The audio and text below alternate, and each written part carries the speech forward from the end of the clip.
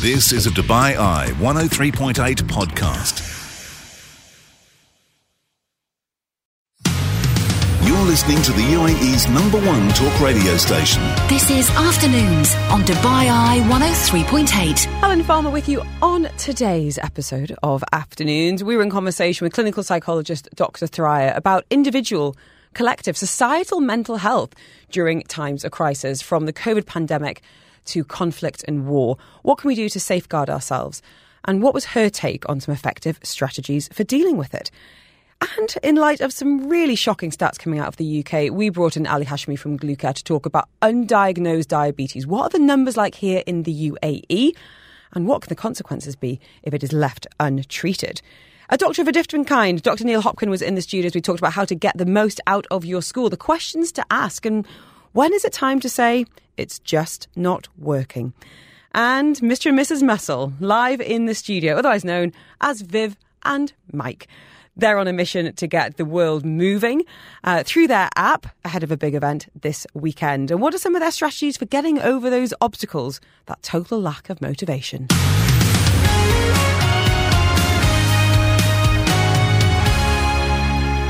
It is a Psychology Hour, and today we're exploring a topic that affects us all, whether we realise it or not: managing our mental health during challenging times, from COVID-19 pandemic to conflicts to personal trauma.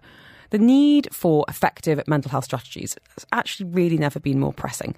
Joining us now, clinical psychologist Dr. Thoraiya from the Human Relations Institute and Clinic, seasoned clinical psychologist, sharing insights and, the practical advice that we know and love her for navigating what can feel like really turbulent waters. The text lines are open. Dr. T, I know we're, oh my goodness, are we nearly 4 years out of the start of the pandemic? Oh, wow. Whew.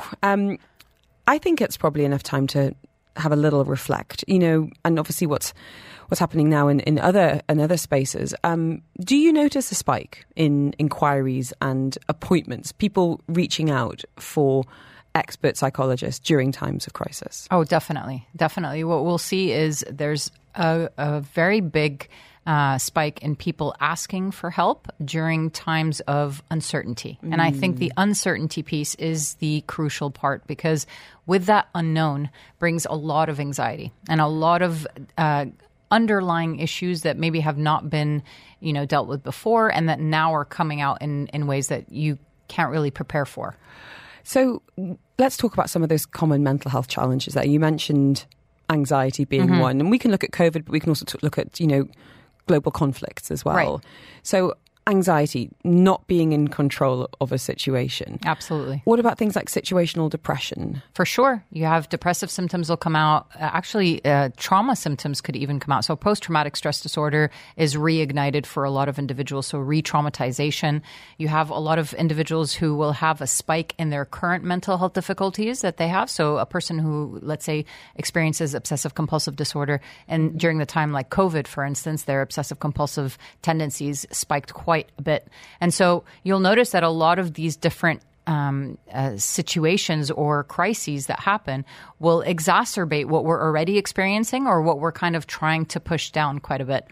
I was listening to a podcast with Bryony Gordon the other day, and she's a journalist and author. She's written a book called Mad Woman, which is her kind of memoir. She's suffered from really debilitating OCD and anxiety and disordered eating over the years. And she was reflecting on the pandemic and saying, actually, people that had anxiety actually coped okay during the pandemic, because they were like, well, we're kind of used to feeling like this, that we're all right. Whereas people who perhaps had felt emotionally or psychologically healthy, that juxtaposition of, global chaos was felt perhaps a bit more keenly.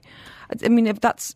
I wouldn't really say that's true for a lot of people, to be honest, because we actually saw a lot more difficulty for individuals who had been experiencing anxiety or obsessive compulsive disorder. So I wouldn't necessarily say that's everybody's experience. But what I would say is that the resources that you have, be it internal or external resources, can be very beneficial to creating protective factors for your mental health to be kind of stabilized, especially in these uncertain times. Dr. Thoraiya with us today. We've had some questions relating to individual mental health, but also societal mental health. We're going to be exploring the concept of collective grief next. Mikey's been in touch saying, not sure if you watched Succession, but the concept of pre-grieving was mentioned. I'd never heard of it before. What does Dr. T think? Talking collective grief and individual grief as well next.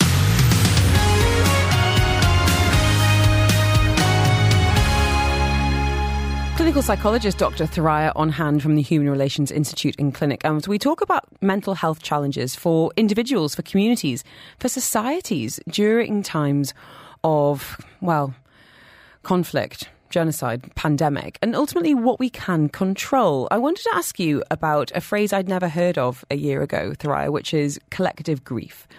And it has become more talked about, more popularised, and I'm grateful to that because I actually think it explains how an awful lot of us are feeling right now. You know, we've got screens around us now. We know a lot of us spending a lot of time on our phones looking at the ongoing crisis. Could you explain from a psychological point of view what collective grief is? Well, it's essentially very similar to the grief that we experience as individuals, except we experience it as a group or as a nation or as a humanity, right? So it's the grief that we all share together. And on some level, that kind of grief can be exacerbated because there's just so much that everybody's processing and it's hard to be there for each other. Mm-hmm. And at the same time, sometimes it can be helpful because you feel so supported because other people are also experiencing similar things. The first time, I guess, and I wasn't aware of it at the time, I guess when I was a child and Princess Diana died and we saw these, great swathes of flowers being laid at the palace gates and, people who really had absolutely no connection to this woman. Right. Being swept up in this collective grief. And I think it's a great message here that's come in from Sue saying, is there a danger of support groups collective grief dragging each other down rather than bring each other up? So I wanted to ask a little bit about this because, because of what's happening in Palestine, there has been a huge amount of, outpouring and coming together, and that's taken different forms, whether it is, raising money, yoga, coming together and talking. Is there a danger of that, of, misery loves company? It's interesting. It's not just obviously with what's happening now in terms of Palestine, but even with IVF groups, let's say, or other support groups. I've heard many individuals say, the support group is dragging me down. They're just so negative. There's just a lot of negativity there. So there is always that risk. But the hope is that when you have that shared feeling of collective guilt, when there is a support group, that you create a system where you're empowering each other. Mm-hmm. You're helping each other out of these feelings. You're helping each other get through the day. You're helping each other function on your day-to-day basis rather than, drag into a constant reminder of the negativity of the situation. That must be really hard because I'm sure a lot of people seek out these groups as a safe space to say exactly how they're feeling and maybe admit to feelings that they couldn't say to their partner or their friends because they couldn't expect that person. And I think the IVF group is a really good example there. You couldn't expect your husband or your friend who's, just had a bouncing baby to possibly understand what you're going through. Mm-hmm. So to have this space to go, God, I've had a really rubbish day and I'm really struggling today is really, really powerful. But as you say, when it becomes this spiral of, and sometimes competitive grief as well. Absolutely. Which is one of my absolute bugbears on Facebook. I don't know if you've seen this. No. Oh my goodness. I had a friend pass away last year and there was a Facebook group set up in her memory and it became this kind of, I must out-grief you because I was a closer friend. Oh God. Or, it was ghoulish, to be honest. And again, it's supposed to be the safe space, but it became just really, just competitive and unpleasant, I think. But we're going to be talking some strategies next, guys. So we've had a number of questions asking Dr. Thoraiya about the concept of pre-grieving, about dealing with trauma later. And a long message here from Julianne, which I'm going to unpack, saying, is it just me or does the world feel off? Like people aren't interested in much. I don't think you're alone in that, but we're going to be having a look at why that might be. A message here saying, we have been through years of on and off collective trauma and then act like nothing happened. We're all exhausted, we're all disassociating, we're still healing, and many don't have any guidance. I've just moved here from the UK where we also had years of lockdown. Years. We built new habits. It takes 30 days to make a habit feel ingrained, and we sat and doom-scrolled or gamed or what everyone did for years. So long-term effects of these events.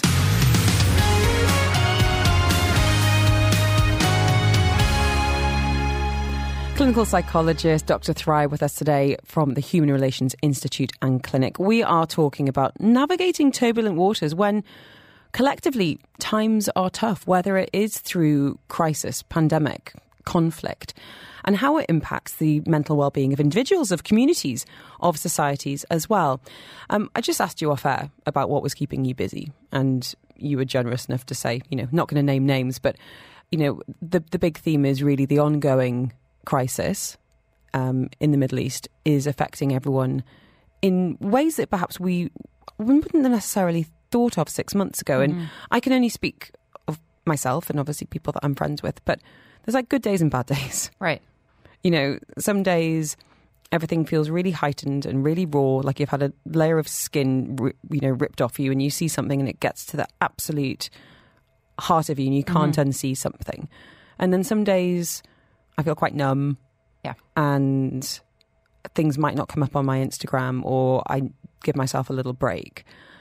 And I remember, must be before Christmas now, seeing something that, by looking at some of these images, and I'm not saying we shouldn't because we have to absolutely educate ourselves, we're really re-traumatizing ourselves again and again and again. And as humans, we're not built to be seeing this kind of horror on a daily or hourly basis. Right. At this level or this magnitude either. So what kind of advice are you giving people, Thry? It's really hard because, being in this region and just living amongst so many different people, so many different, nationalities, but everybody on a human level is kind of on the same page, and just going through it makes it very difficult for people to advise the other person on what to do, right? Because you don't even know what you're doing with yourself. But what we're realizing is that we're kind of moving in this space internally in our bodies where we're going into what we call hyperarousal, where we are activated, where our amygdala, where we process our feelings, is very activated, and we are unable to calm down from it, especially when we see images or we hear things or we're watching the news. And then by the time we get home and we're going through that, and that's on top of work, on top of kids, on top of marriage, on top of so many other things, and traffic in Dubai. And then, so all of this stuff. And then we just get home and we drop into what we call hypoarousal, which is just this numbness, this disconnection, this absolute, I'm not in the mood. I don't care. I just want out. This. I'm done. And this is kind of where we are. We're oscillating between these two extremes because the amount of intensity of what we're seeing, what we're experiencing internally is making it very difficult to be able to regulate our emotions and even get to the middle ground, which we call the window of tolerance. And so we're really recommending for people to, space things out. Definitely watch, definitely share, but take it easy. If you're feeling an overwhelm internally, do some breathing, some meditation, do something that you enjoy, sit with family members, friends, be a little bit more positive in certain areas. Pets are phenomenal, especially if you have cats. This is not to say cats are better than dogs, but I'm just saying, I swear, I'm not saying cats are better than dogs, but cats have an innate way to, when they purr, they're actually helping your nervous system. They're actually helping you regulate your nervous system, and they're tackling your parasympathetic nervous system, which is part of our rest and digest. So pets can be very helpful. Kids are very helpful if they're not driving you crazy. Friends, family, things like that, but also tap into your internal resources. Like go into that journaling, go into that meditation, do a lot of breathing exercises. Make sure that you take care of your basics, your sleep, your food, your exercise, things like that, because that's the way that you can be able to handle the amount that we're seeing and the intensity of what we're seeing, but also balancing your mental health in the process. Thank you so much for that. I think that's really connected with an awful lot of people now, and it's useful, it's doable stuff, because I think we can spiral. I know I have, for sure. And it's kind of like, well, I don't know how to get out of this. And then, as you say, a good night's sleep or some connection or distraction. And you're like, okay, I feel a bit stronger today, if that makes sense. Julianne's saying, hi both, does the world feel a bit off? Like the people aren't interested. I know this might sound ranty, but I'm interested in your take. I feel like there's a weird vibe out there. At the weekends, I saw groups of people in a bar who presumably went out together from choice, just gazing at their phones. I've never been anti-tech, but I do feel like this is affecting communication. My friend is worried about her dad because he constantly watches videos of fights. I know a lot of people in my age group feeling a bit meh, have very little enthusiasm. It's not just middle age. I don't think so anyway. An online group I'm in has almost no posts. Things are being cancelled. I'm in touch with a few exes who do nothing but gaming. One has no friends and isn't bothered. Do you think social anxiety is on the rise? I'm just curious to think if you're getting this vibe too. I definitely think that we're a lot more disconnected than we used to be. And I think a lot of that has to do with the fact that we're so dysregulated because we're not reconnecting to ourselves. And yes, social media, but our phones have a big part to play in that. But I think we are also kind of falling into that, and we're not being very mindful, and we're not being very present. And that's what is kind of contributing to this. Julianne, I hear you. A says, can you ask Dr. T about dealing with trauma years later? My husband was in a car crash where there was a fatality and wasn't offered any support at the time. He does have flashbacks, gets anxious when he's driving sometimes. It was 20 years ago. Would any treatment actually be effective now? Definitely. So treatment can definitely be effective. And what you're referring to is essentially what we diagnose as post-traumatic stress disorder. I'm not diagnosing your husband, don't misunderstand me. But what I'm saying is the reason why it's post-traumatic stress disorder, because it could be something that could be years down the line. It could be something that the person is experiencing that didn't experience in the beginning, but only experiences 10, 15, 20 years down the line. So post-traumatic stress disorder can be very, very difficult for an individual because it's like they're reliving the trauma and they feel that unsafety and that insecurity in that moment consistently.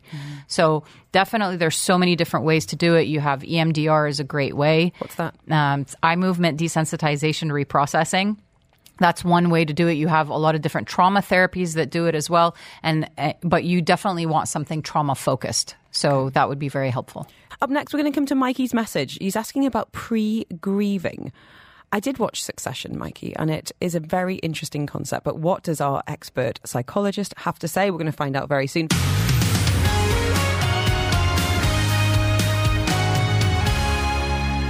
Joining us in studio as we talk about mental health collectively and individually during times of turmoil, we have got clinical psychologist Dr. Thoraiya from the Human Relations Institute and Clinic. And going to the text line, a really interesting one. This is from Mikey saying, not sure if you guys watch Succession, but the concept of pre-grieving was mentioned. I'd never heard of it before. What does Dr. T think? So this was Roman Roy, pre-grieving, and he was saying that he's dealing with it now. Before death happens, he was grieving. Spoiler alert, he really wasn't, was not okay. So don't watch it, basically? Definitely watch Succession. But pre-grieving, what's your take on that? So actually, it's interesting. Pre-grieving was something that we just figured out about a decade ago, to be honest. We also call it anticipatory grief. So essentially what it is that you know that the person's going to pass, and in that time you start the grieving process prior to their death. And this can be very helpful in the process. At times, depending on the individual, obviously, it can be a lot harder. But what ends up happening is that when the person passes, there's a lot more meaning that's assigned, and usually the stage of denial and shock does not happen during that time. So there's a lot more peace and acceptance that happens towards the end. That's interesting. So you've got time to recalibrate, I guess, about what might happen if there is, an illness or an inevitability about what's going to happen. Interesting. It's not as shocking, right? Yeah. So that's what usually happens with death that just happens suddenly. So it's that shock, that initial denial, that disbelief, that confusion.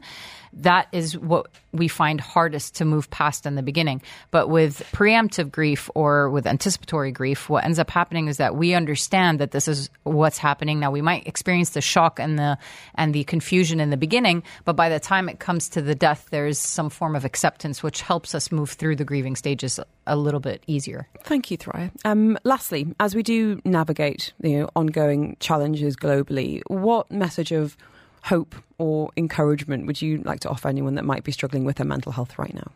Well, one thing I would say is do your best to take care of yourself. And that could come in any format that you require. Obviously, the healthy format would be best. And I would say reach out to any type of professional if you feel that it's too much to handle yourself.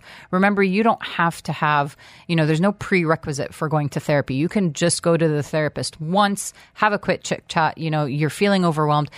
It could be that, or you kind of can work through it on your own, but make sure to take care of yourself, because what we're all experiencing right now on this planet is extremely difficult on so many different levels.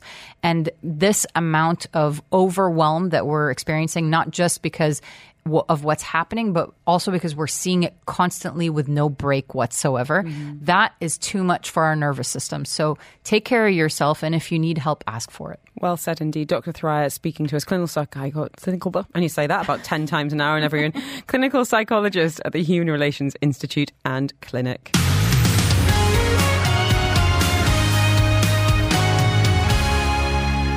Talking education this hour and ultimately how to get the most out of your school. I got the email this morning, the re-enrollment form being sent. Dr. Neil Hopkin in the studio. He leads the academic leadership team at Fortis Education. Has got, I'm not going to age you, Neil, but decades of experience as an educator. Almost centuries, Helen. Almost centuries. Gosh. How are you? I'm very well, thank you. I'm enjoying your new haircut. Well, thank you so much. I am too, for sheer laziness reasons. It's a mum cut. I'm trying to make my peace with it. I've got lots of questions for you on this, Neil, because I feel like one of the hottest topics right now, and you are not privy to this, but in the mum Facebook groups, is people coming out to Dubai from the UK or other parts of the world who, of course, has education as a number one priority for their kids. How do we choose a school? And they'll list this great, shopping list of schools going, has anyone got experience with this one? What do you think of that one? And what you end up having is a huge number of people piling on and basically advocating for their school, because the idea is, if you choose the school that we chose, that validates my decision and that makes me right. But it's so much more personal than that. What advice would you give to someone who might have a friend moving into the country, or if this podcast gets out to other parts of the world, in terms of how to pick the best school for your kid here? Well, the popular answer, of course, is always to say word of mouth is the most important thing, and to talk to your friends, talk to people that are at schools. But you're absolutely right, and you've put your finger on the button, really, because everybody's tastes are different. It's like saying, look, I'm thinking of choosing a partner for life. Who would you recommend? Well, they might be a good choice for you, but they might not be a good choice for me. And so the reality is that everything is very personal. I think there are certain things, of course, that you might know as a family that matter to you. Maybe you're a very sporty family. Maybe you are Mr. and Mrs. Muscle. And so you want to make sure that your child is going to go to a very pro-sports type school. Maybe you're Mr. and Mrs. Mozart, and you want to make sure that your child is going to go to a school that majors on the performing arts. There are certain things that you can do an analysis via Google from home.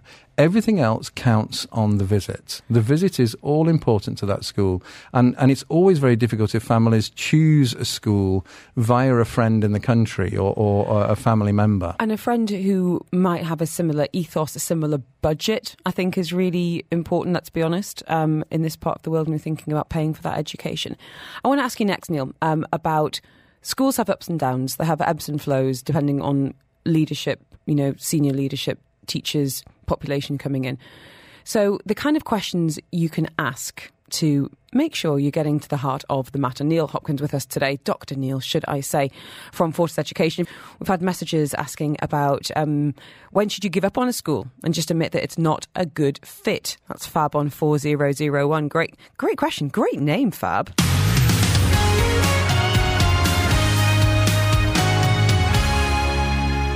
Dr. Neil Hopkin is with us today. He leads the academic leadership team at Fortis Education, 2 schools here in the UAE. And those re-enrollment forms are out, which I feel like is very early in February. And it's tricky because you can love a school, but maybe not love the principal.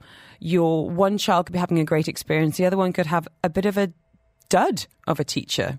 This happened to us a couple of years ago. She's not in Dubai anymore, so I can say this. So I wanted to ask you about what you can do to help your child's school be its best and therefore, get the best from your child. What are some of the questions you think parents should be asking to inform their decision? Well, I think there are a number of different kinds of questions that parents can ask. Some of them come from a point of irritation. If you've been living with a circumstance for a while, then actually you're already quite wound up.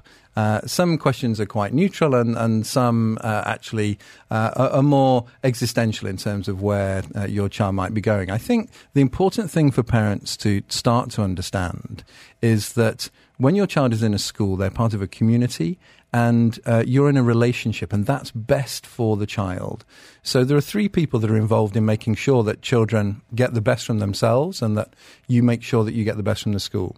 One is the school, and that includes the senior leadership, the principal of the school, and of course your child's teacher. And we'll come back to that. The other person that's involved in that, or people that are involved in that, are the parents. And then, of course, the third element is the child themselves. And all three have to be working on a similar mindset and towards similar goals. And, of course, like with any great family, when there can be tensions, it's really important to make sure that everybody is cutting everyone a little bit of slack and trying to still stay on target for that goal that you're aiming for, Helen. And I think we often get that wrong right from the outset as parents. I speak as a parent, that sometimes we focus on a particular outcome or a particular delivery that we want for our child, rather than thinking, I actually want the best deal for my child. Let me think how I can get this relationship working at its very best. I think this is tricky. And what I would say out of the pandemic is I've never felt more involved in my children's education. I never felt so connected to what they were learning or how they were learning. Yes. And we've had a message here which I think kind of ties into what I'm trying to say. Anonymous saying, what does Dr. Neil think about the paid for aspect of education? Does it bring out the worst in parents? And I don't know if it does bring out the worst in parents. You can tell me, you've been in a few different education systems, but I do feel like there can be this idea of maybe outsourcing when you're paying, and maybe expectations are higher because you are quote unquote a customer. Yeah, I mean, it doesn't bring out the worst in parents necessarily. I've worked in state systems, private systems, and international systems. Parents can sometimes be challenging. They can sometimes be a great delight. But sometimes they can be challenging. We all know that. We know that of ourselves, really, that sometimes we're at our best and sometimes we're not. But I think where it does go wrong, where an international system, a paid-for system goes wrong, is when parents decide that because they've paid for a thing, the school has to deliver to a certain standard. Also, I'm sorry to interrupt, I also feel like, and this happens not just in schools, there's a lot this idea of, why aren't my exact personal demands being met when we've got a whole host of people who all have their own very specific demands? This is very true. So the school has to help to work with parents, again, focused on that relationship, to understand that, as you say, maybe there are 2,000 parents in that particular school and they all have a very particular take on what an ideal education ought to look like, but the school is trying to get the best fit that it can. On the one hand. On the other hand, of course, schools are always trying to move towards personalisation, and I think we're going to see a lot more of that with AI coming over the next 5 years. We're going to see a greater move towards personalisation, but it's still very difficult to manage. But on the other hand, we have that situation when parents believe that because I've paid for this, I should get it. And of course, that's only to think about one aspect of that relationship. And it's to have a sort of a client-provider relationship there, which isn't what it is. It's a community connection between teacher, between parents, and between child. And so if the school isn't quite able to deliver on your expectations, it might be the school's fault, but it might not be. It might be a combination. It could be parental influence. It could be the child's efforts, the child's abilities and how they're interacting with the teacher. And it needs more curiosity in addressing that issue. Well, that's what we're going to come to next. Some of the nitty-gritty, some of the hot button topics, from overcrowded classrooms to how to deal with, bullying. Dr. Neil with us through until 3 o'clock today. Lisa's asking about rates of teachers quitting here compared to other parts of the world. And interesting one from Bella saying, what is the perception of UAE secondary schools from outside the region? We're getting to the crunch age of should we stay or should we go?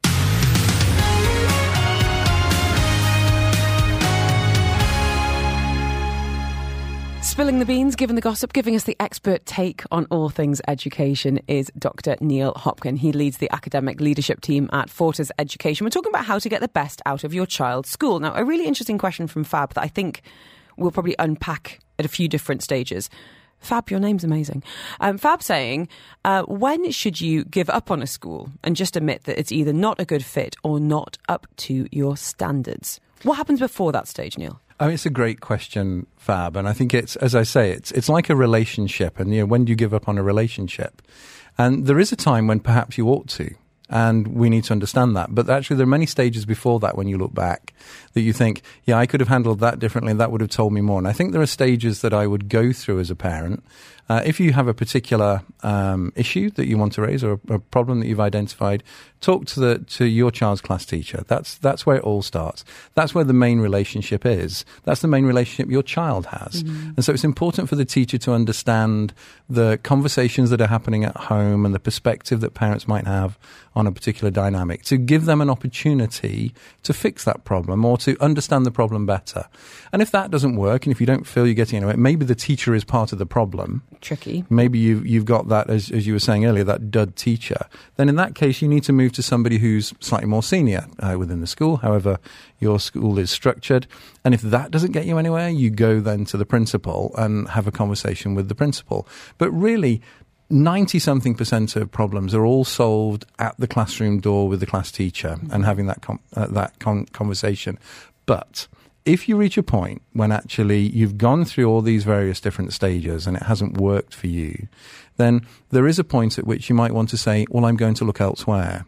But before you take that step, Fab, just think about what it is you're trying to achieve, which is actually to have a wonderful education and a wonderful nurturing environment for your child.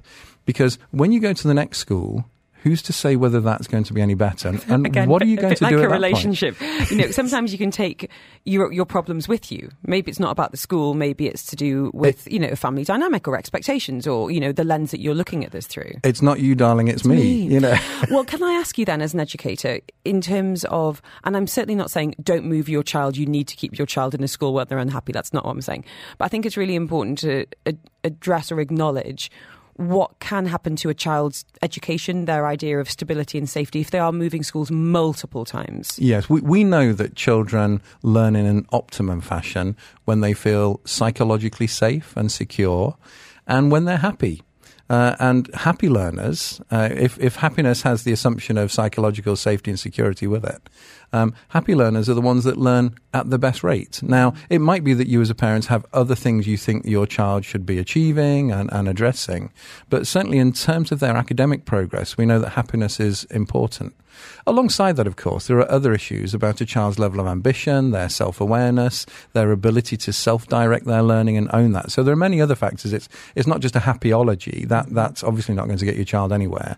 But the reality is that if a child isn't happy, it doesn't matter how great the school is, they're not going to make great progress. So I think one of the factors to get in mind is if you are deciding to move your child from one school to another, is to do really thorough research, first of all, with your child. Mm-hmm. What is it that your child is experiencing? And can you articulate it perhaps with them, in conversation with them, or if they're slightly older, maybe they can articulate it themselves, so that you can get it down on a piece of paper and you can have a look at it and say, what do I think the causes of this might be? What are the underlying issues here, beyond the obvious superficially stated reasons that would make me say, I want to leave? Dr. Neil Hopkin with us today. Get any questions in for him, or equally, if there's any issues in your school and you need his advice on how to get to the crux of them, this is your chance. A quick question, because we're going to switch topics maybe next, because I want to get your take on the mobile phone proposed ban out of the UK. Bella's saying, Dr. Neil, what is the perception of UAE secondary schools from outside the region? We're getting to the crunch age of should we stay or should we go? I will not break into song. Now, you've worked internationally, and I know it's quite hard when you're in it, as you are at Force Education, to think about how the rest of the world might view the UAE secondary system. I feel like it's changed in my time. What do you think? We can tell what the rest of the world thinks because we have PISA and TIMSS and Pearl's international studies. And so if the way that you measure how well secondary schools are performing, we can already tell that the UAE, Dubai in particular, has had a meteoric rise in standards. I mean, absolutely fantastic. And you would be very hard-pressed to go anywhere else in the world and have as fine an education that is adding value to students.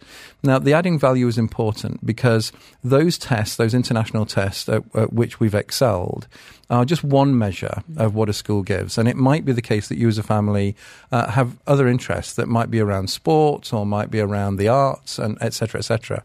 And, of course, you would have to then make a direct comparison with the school provision here and wherever else it is that you might be thinking of going, if those are your areas of interest.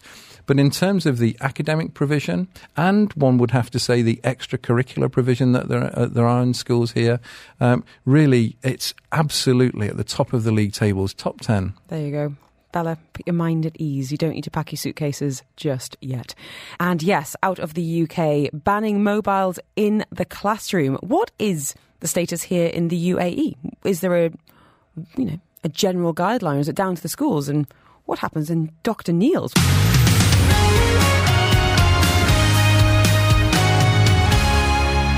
Joining us in the studio to talk education from Fortis Education, we've got Dr. Neil Hopkin. And before we come to the hot topic of banning mobile phones in the classroom, something being proposed out of the UK, message here on the text line, and you can always reach out anonymously if you prefer, saying, I've got a problem in that I'm not satisfied with the school. We've seen the teacher and others, including the inclusion department. They're suggesting a psychologist for our 7-year-old. What's your recommendation? The cost is 550 dirhams an hour for that construction. So I know you obviously can't speak to specifics. You don't know this family or indeed this school, but what comes to mind and what would you say as an educator? I think what I would say to this listener is the school has clearly seen something that has given them a level of curiosity about what might be happening for this particular child and their development and their understanding. And regardless of whether or not I as a parent buy into that and share that belief set, I would listen, because it's all about that relationship that we've been talking about. So I would listen to this informed perspective, and I would be curious about that. And I think this would be true of all particular responses or initiatives that a parent takes when they're approaching a school, is to start from a position of curiosity. I'm noticing this. Have you noticed that? Or I'm not seeing this. What is it that you think is happening that might be provoking that? I think you're right in terms of we don't see our children in that classroom context, much as they don't see the interesting behaviour I get when they're off duty from school. And I think for peace of mind, I probably would be keen to make an informed decision. Yeah, and whether you, as you say, whether you buy into that, so-called diagnosis or whatever. But I would be intrigued to maybe take it outside of the school and speak to someone independent. If you knew somebody that was involved in some way in the medical profession and they said to you, oh, that looks slightly odd, I think I might get that checked if I were you. You wouldn't be particularly inclined to say, no, it's fine, and ignore it. You would want to go and check, even if you didn't agree with their particular assessment. Hope that helps, and I hope everything's all right with your little one. We've only got a couple of minutes left, but I want to ask you, Dr. Neil, because out of the UK, we're seeing Gillian Keegan, who's the UK Education Secretary, saying a mobile phone ban in the classroom would iron out inconsistencies in terms of how schools deal with phones. She's saying we've been concerned about increases in bullying amplified by social media. We want to make it clear, empower heads to say there is no place for phones in the classroom. What is the current guidelines in the UAE, if any, from KHDA or indeed other, or I guess it's up to the school? Well, the UAE is in a very different situation to the one that the Secretary of State in the UK is talking to in terms of the kinds of arrangements we have for schools here. And this is a very nuanced argument around should we have mobile phones or not. It's a little bit like the question of should we have homework or not for primary age children. The truth is that there are lots of positive reasons for having mobile phones. In some particular contexts, it may be that, especially in this day and age, there's a lot of app-based learning support that can happen within the classroom. And maybe the school can't actually afford to equip all of the students there with a number of iPads that they need.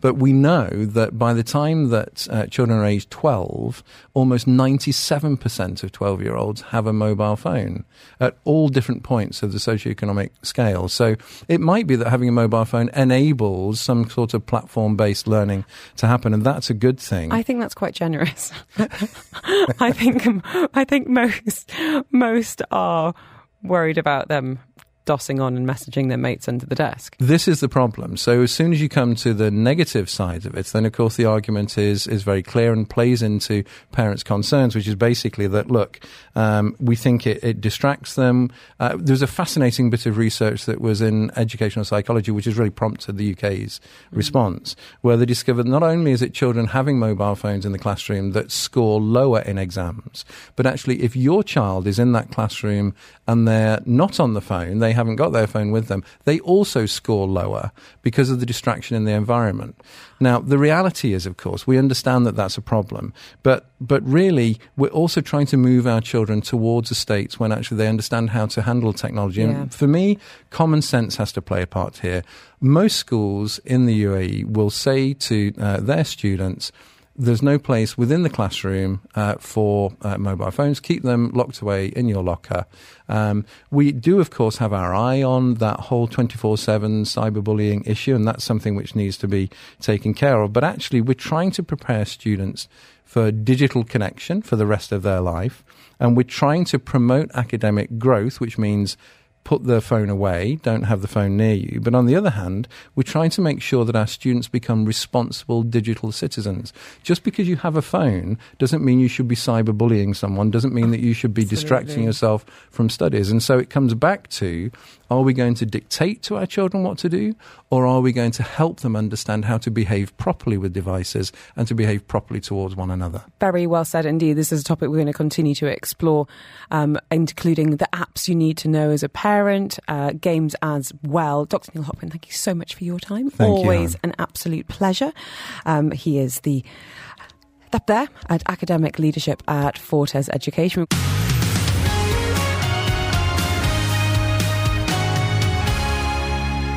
Not one, but two inspirational people in the studio today. Michael and Vivian Addo are with us, best known as Mr. and Mrs. Muscle. They have amassed more than 1.6 million followers on Instagram. They have an app. They are couple and fitness goals, and I'm feeling like a right lump behind the microphone. So nice to have you with us. How are you, Michael? Very, very well, thank you. Happy to be here. I want to know... Well, we're going to talk fitness in a minute, obviously, but I want to know the love story. How did you and Vivian meet, and how did you become Mr. and Mrs. Muscle? So this goes back several years, nearly 2 decades. Whoa! We went to school together, and our first meeting was at 11 years old. Under competitive circumstances. Go on. Naturally. So, Rounders. So in primary school, I had this best friend. We both went to the same secondary school, but he ended up in the same class as Viv. I was in a separate class. And Viv is a very fast individual. I was very fast at primary school. So during one of our first playtime breaks, or I think it was a lunchtime break, came up to me and he was like, there's a girl that I know that would beat you in a race. I was like, who is it? And then I met Viv and we actually had a race. And? I won, of course. Viv, be honest. Did you let him win because he was cute? I don't even know. I actually tried. The thing is, Viv, I don't think Viv found me cute at school because, so that was our first meeting at 11 and we didn't actually start dating until 15. Now, fast forward a few decades, You are known as Mr. and Mrs. Muscle. How did that professional side evolve, Vivian? Tell us a little bit about that. I guess, you've obviously both always been sporty, but to turn it into a profession, I think takes it to the next level. Where did that idea come from? That actually pretty much came from Mike, because Mike always was into business and I really wasn't into business at all. And I had just studied to become a personal trainer. And he saw that I really enjoyed it and it was something that I was interested in. So he asked me, if I become a personal trainer, will you start a business with me? And I was like, I guess. I wasn't thinking much of it because I just had the passion for doing what I was doing, helping people. And I just wanted to see where I could take myself in it as well. So initially, it was supposed to be on a one-on-one training basis that you were working towards. And Mike was like, do you know what? Why didn't we just train 1 million people? I think, do you know what it was? It's like she said, I have always been into business. My background is sales, business development. And I'd had several businesses that I'd set up that had failed over the years. And it got to a point where everybody, including Viv, my family, were getting fed up. Mm-hmm. And it was like, do you know what? I've always wanted something with Viv. This is going to be my last-ditch attempt to get something going together. So after she became a personal trainer, she recommended me to the place that she studied her training. Viv, by the way, has a background in sports science degree, was always sporty at school. So I went to go and do my personal training qualification. This was 9 years ago. And ended up working at the same gym as Viv. Created Mr. and Mrs. Muscle, which originally was a website that was meant to kind of compete with bodybuilding.com, where people can get information on how to train different parts of their body. And then we kind of just grew quite popular at the gym. Mm-hmm. It ended up turning into Viv training a lot of female clients. I trained a lot of the male clients. Some of them were couples. And that's where this kind of concept of Mr. and Mrs. Muscle came from. We're going to be talking about that app next. These guys are here, part of the Active on the Beach. They're going to be there this weekend. So we're going to be talking about maybe meeting these guys in person, doing a session in real life. I was really, really disciplined at working out at home during the pandemic, and it has all fallen apart. We're going to talk about how to find your motivation if you haven't got someone right next to you in your ear telling you to go that little bit harder.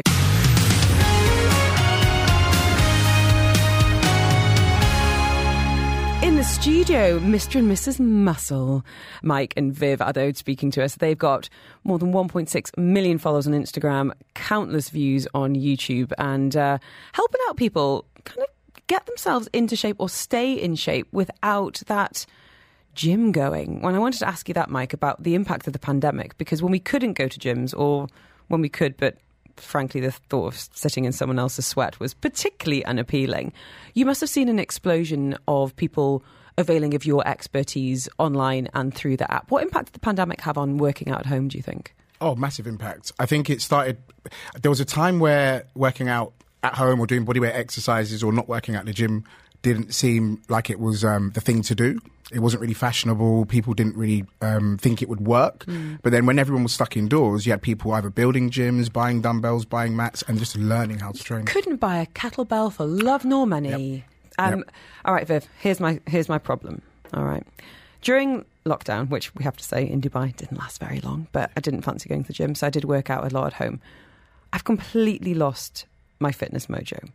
And I am the first one to say I'm really busy, which is absolute garbage because I can find time to scroll, to watch rubbish. I can find it. I can do half an hour a day.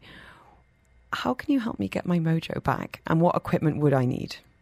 To be honest, I think the best way to get your mojo back is to keep things simple. Do something that is going to bring enjoyment to you. So you're not going to think of it as working out.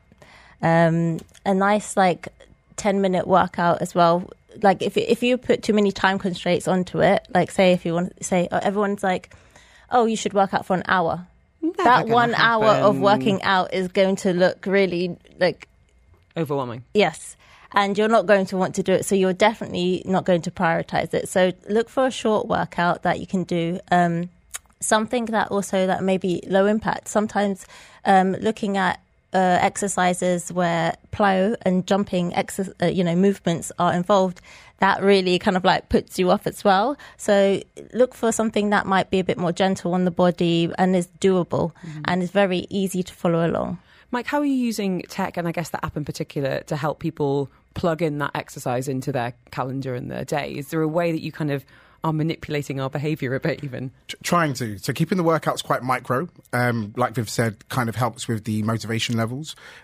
Also, we've built calendar features. Calendar is something that we use in daily life, a lot of us, that say we don't have time, abide by a calendar. So when you slot something into your calendar and it's there and it's short, you're likely to complete it. So that's what we've kind of helped build into the app. So we've got a lot of weekly calendars, monthly calendars, and then longer traditional programs for you to choose from. What about if there's someone who has got an injury or they need to rehab? Are there ways of modifying some of the exercises that you guys are doing? Yes. Okay. And this was Viv's idea when we initially put Mr. and Mrs. Muscle together. Every single, I would say actually 99% of our workouts have a modification box or a window in the actual workout. So if you can't do the harder move, we've got something that's more low impact and easier to do, to follow. Good, I was thinking about my old knees. You are this weekend going to be there, Dubai Active on the beach. Viv, what can we expect? We get to see you in person instead of just on our phone screens. What are you going to be doing? A lot of fun. We're going to mix things up. It will be very Mr. and Mrs. Muscle style, but I think that it's going to be a bit more, what's the word? It's just going to be a bit more explosive because we're going to be speaking, we're going to be encouraging. And I think that we've not done this in about 4 years, I think. This is our first boot camp. So we're going to come with some extra energy. And we're just super light and we just like to have fun with it. So we're going to throw a few little things in there. Bring in the energy. Yeah. Have to. We've had a message here from Shaima saying, how do you download the app? Okay, I'll leave that to you, Mike. Last question. For anyone that was like, okay, do you know what? I could do 10 minutes a day, but I need someone to show me what to do. For sure. Can you break it down for us just in a few seconds? It has to download the app. Yeah. Go on the App Store. You can go on the Android Store. You can go on Apple TV, Fire Stick. We've got TV apps as well. Or go to mrandmrsmuscle.com and we have all the information there. There you go. Guys, if you want the details, you can just send me the word app. I will send you the link. You can find them all. Have a great time this weekend, guys. Thank you. Absolute pleasure to catch up with you. I wasn't as timid. When they said Mr. and Mrs. Muscle, I was like, they are going to be like the gladiators. No. You're actually really lovely.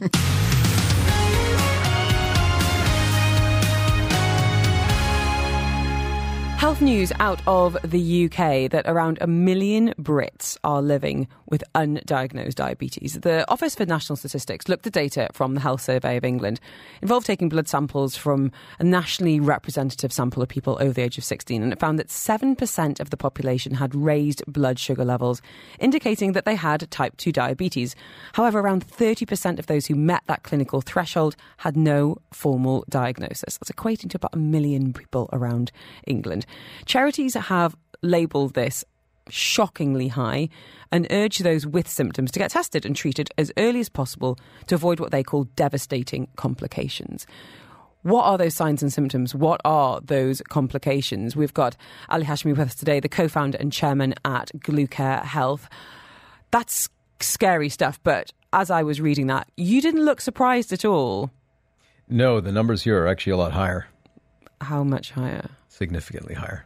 Oh, gosh. Yeah, so, the estimates for the GCC, and by and large, most of the GCC countries are quite similar in their incidence of diabetes, is probably between 15 to 20% in the various published guidelines. The WHO or the World Health Organization, for example, published, I think, around a 19% incidence rate for Saudi Arabia, for example.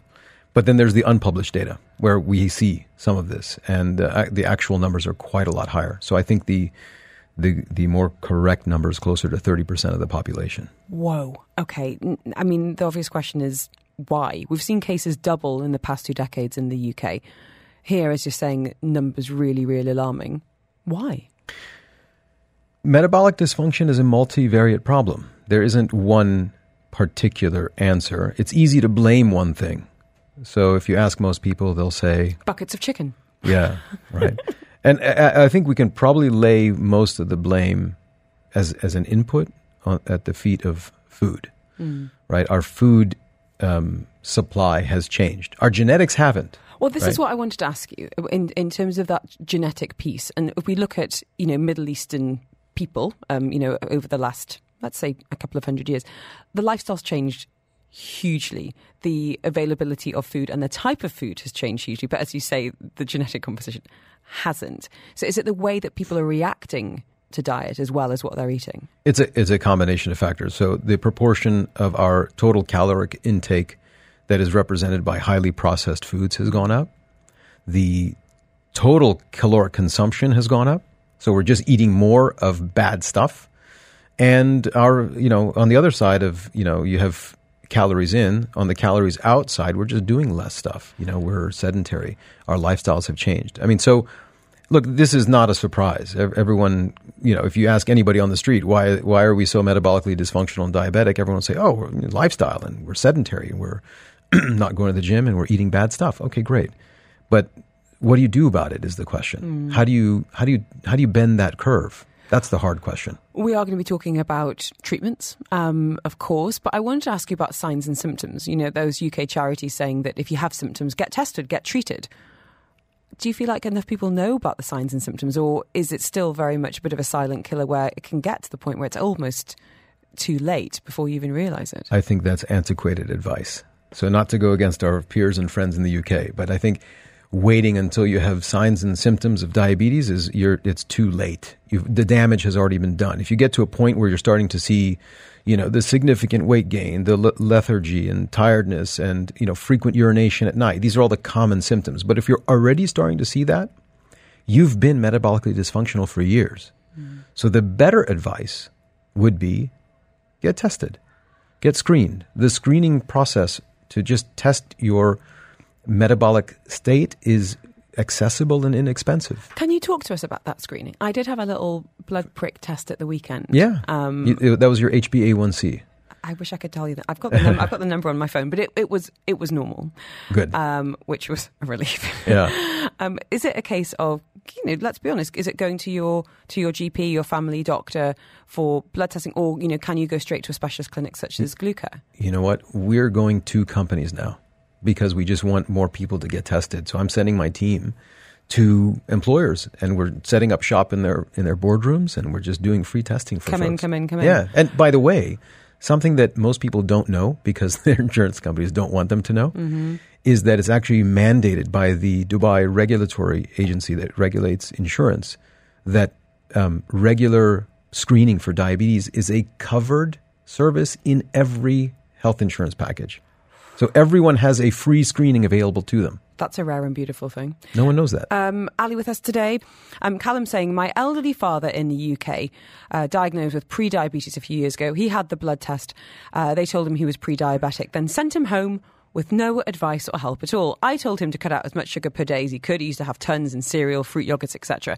Within a year, he was out of that pre-diabetic rage. And then they had the cheek to ask him how he'd done it. The only help they offered him was to put him on drugs. Yeah. Can we talk about precision medicine and I guess that preventative piece, Ali? I know this is something you're really passionate about at Glucare through monitoring mainly and incorporating tech. How exactly are you doing it? I mean, that story from your listener is far too common. I was going to say shocking, but not surprising. One of my own friends and colleagues here, when he heard that I was building a diabetes center, he says, "Oh gosh, I'm type 2 diabetic." I said, "Really? Why didn't you tell me that sooner?" He said, "Oh, I was diagnosed a year and a half ago." I said, "Okay, and what have you done since then?" And nothing. This is a Cambridge-educated fellow who was diagnosed, I won't name which hospital, but one of the renowned hospitals in this city. And they sent him home with the instructions to simply go Google what the appropriate diet would be for someone of his health status and said, look, if you have any other issues, just come back. I mean, look, our healthcare systems, the foundational architecture of our healthcare systems are flawed. It doesn't work. That's one of the main. So aside from food and exercise and the stuff that we control, our system, our healthcare system is designed to only deal with you when you have a problem. So it's dealing with the sick rather than working on the wellness. Correct. So when we tackled this, we set all that aside. I mean, I don't really care what other hospitals do and what other clinics do. We built a facility in order to, first and foremost, find the people, right? So that's massive screening, right? And so every HR manager listening to this should immediately go and check their insurance policies, and they will see they have free screening as part of it. And they should find a provider, whether it's us or somebody else, to help them do that and identify people who are at risk. And that's super easy to do and very inexpensive. Next, we are going to talk about what can happen if type 2 diabetes in particular is left untreated and what treatment looks like now in 2024. Yes, there are drugs, but what about those lifestyle factors? What about the secret sauce that only those in the know can share? He's in the studio, Ali Hashmi from Glucare.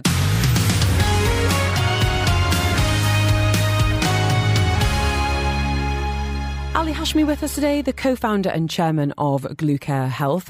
Just talking about news out of the UK that around 1 million Brits are living with undiagnosed diabetes. And he's saying the numbers here are even worse.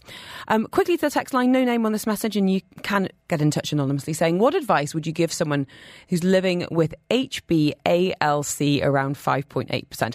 I don't know what I just said, Ali, but I know this means something to you. Yeah, so for the benefit of your listeners, HbA1c is a blood test, so that stands for hemoglobin A1c.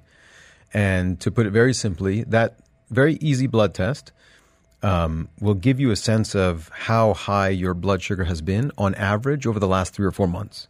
So you can't game it by not eating sugar the night before or something. And that's the simplest, easiest sort of way to identify anyone whose blood sugar has been elevated for a period of time. What would be a happy place, and where does 5.8 fall on that scale? Generally, you want to be below 5.7. That's considered normal. Anything between 5.7 and 6.5 is considered pre-diabetic. Anything above 6.5 is considered diabetic. Anything above 7 is considered poorly controlled diabetic. Mm-hmm. And here's a shocking stat for you. the 100,000 patients that are currently being cared for in Abu Dhabi by Imperial College London Diabetes Center, today their average is 7.4. Severe. Yeah. So they're still poorly controlled despite hundreds of millions of dollars being spent on their care. Can you reverse diabetes through lifestyle factors alone? So just to be careful with terminology, some people call it diabetes reversal. We prefer not to. We prefer to call it remission, because once diabetic, you're always at risk of relapsing into diabetes. But yes, you can push it into remission. Absolutely. I wanted to ask you about what can happen if left untreated. UK charities are saying, the figures are shockingly high and, saying there's devastating complications if you don't get the treatment that you need. What have you seen, whether it's in clinic, anecdotally, or through the work you're doing at GluCare? Let me first put a dollar value on it. So if you take someone who's non-diabetic and compare them to someone who becomes poorly controlled type 2 diabetic, the delta in total lifetime cost of care, and these are U.S. numbers, right? So it'll be different despite the market, is about $500,000, right? That's a huge number. But, to break it into tangible things that you can think about. Or how you'd feel, or what you can't do, yeah.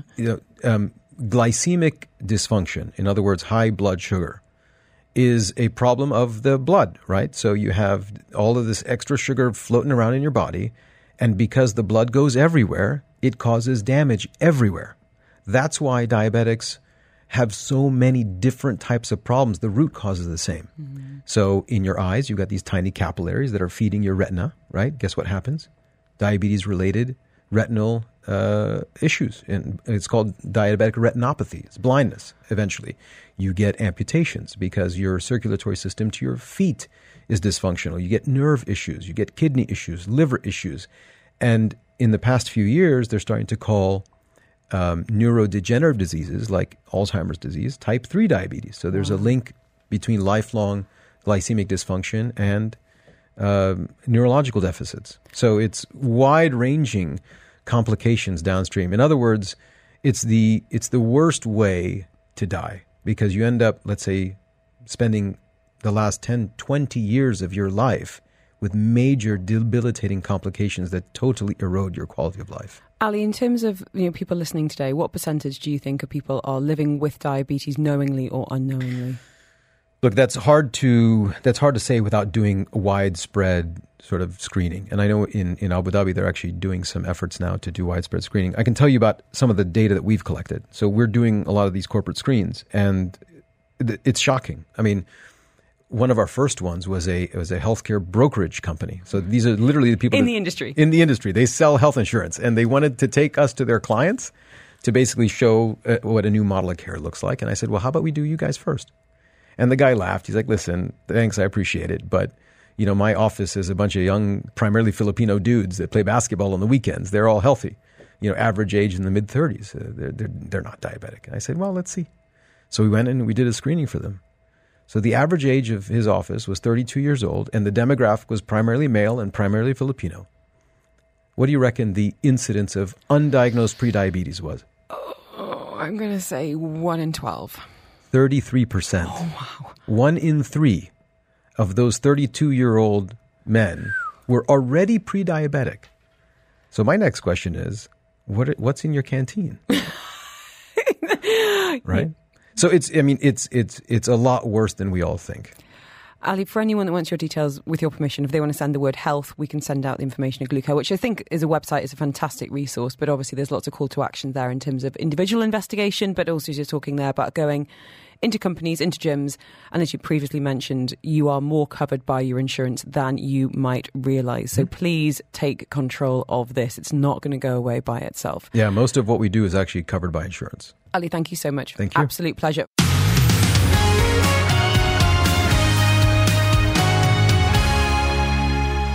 And thank you for downloading this episode of the Afternoons with Helen Farmer podcast. Don't forget, you can subscribe. You'll get direct to your phone as soon as it's out. And you can listen to me live on Dubai Eye 103.8, Monday to Friday between 2 and 5 p.m. You've been listening to a Dubai Eye 103.8 podcast. To enjoy lots more from Dubai Eye in the United Arab Emirates, just go to DubaiEye1038.com or find them wherever you normally get your podcasts.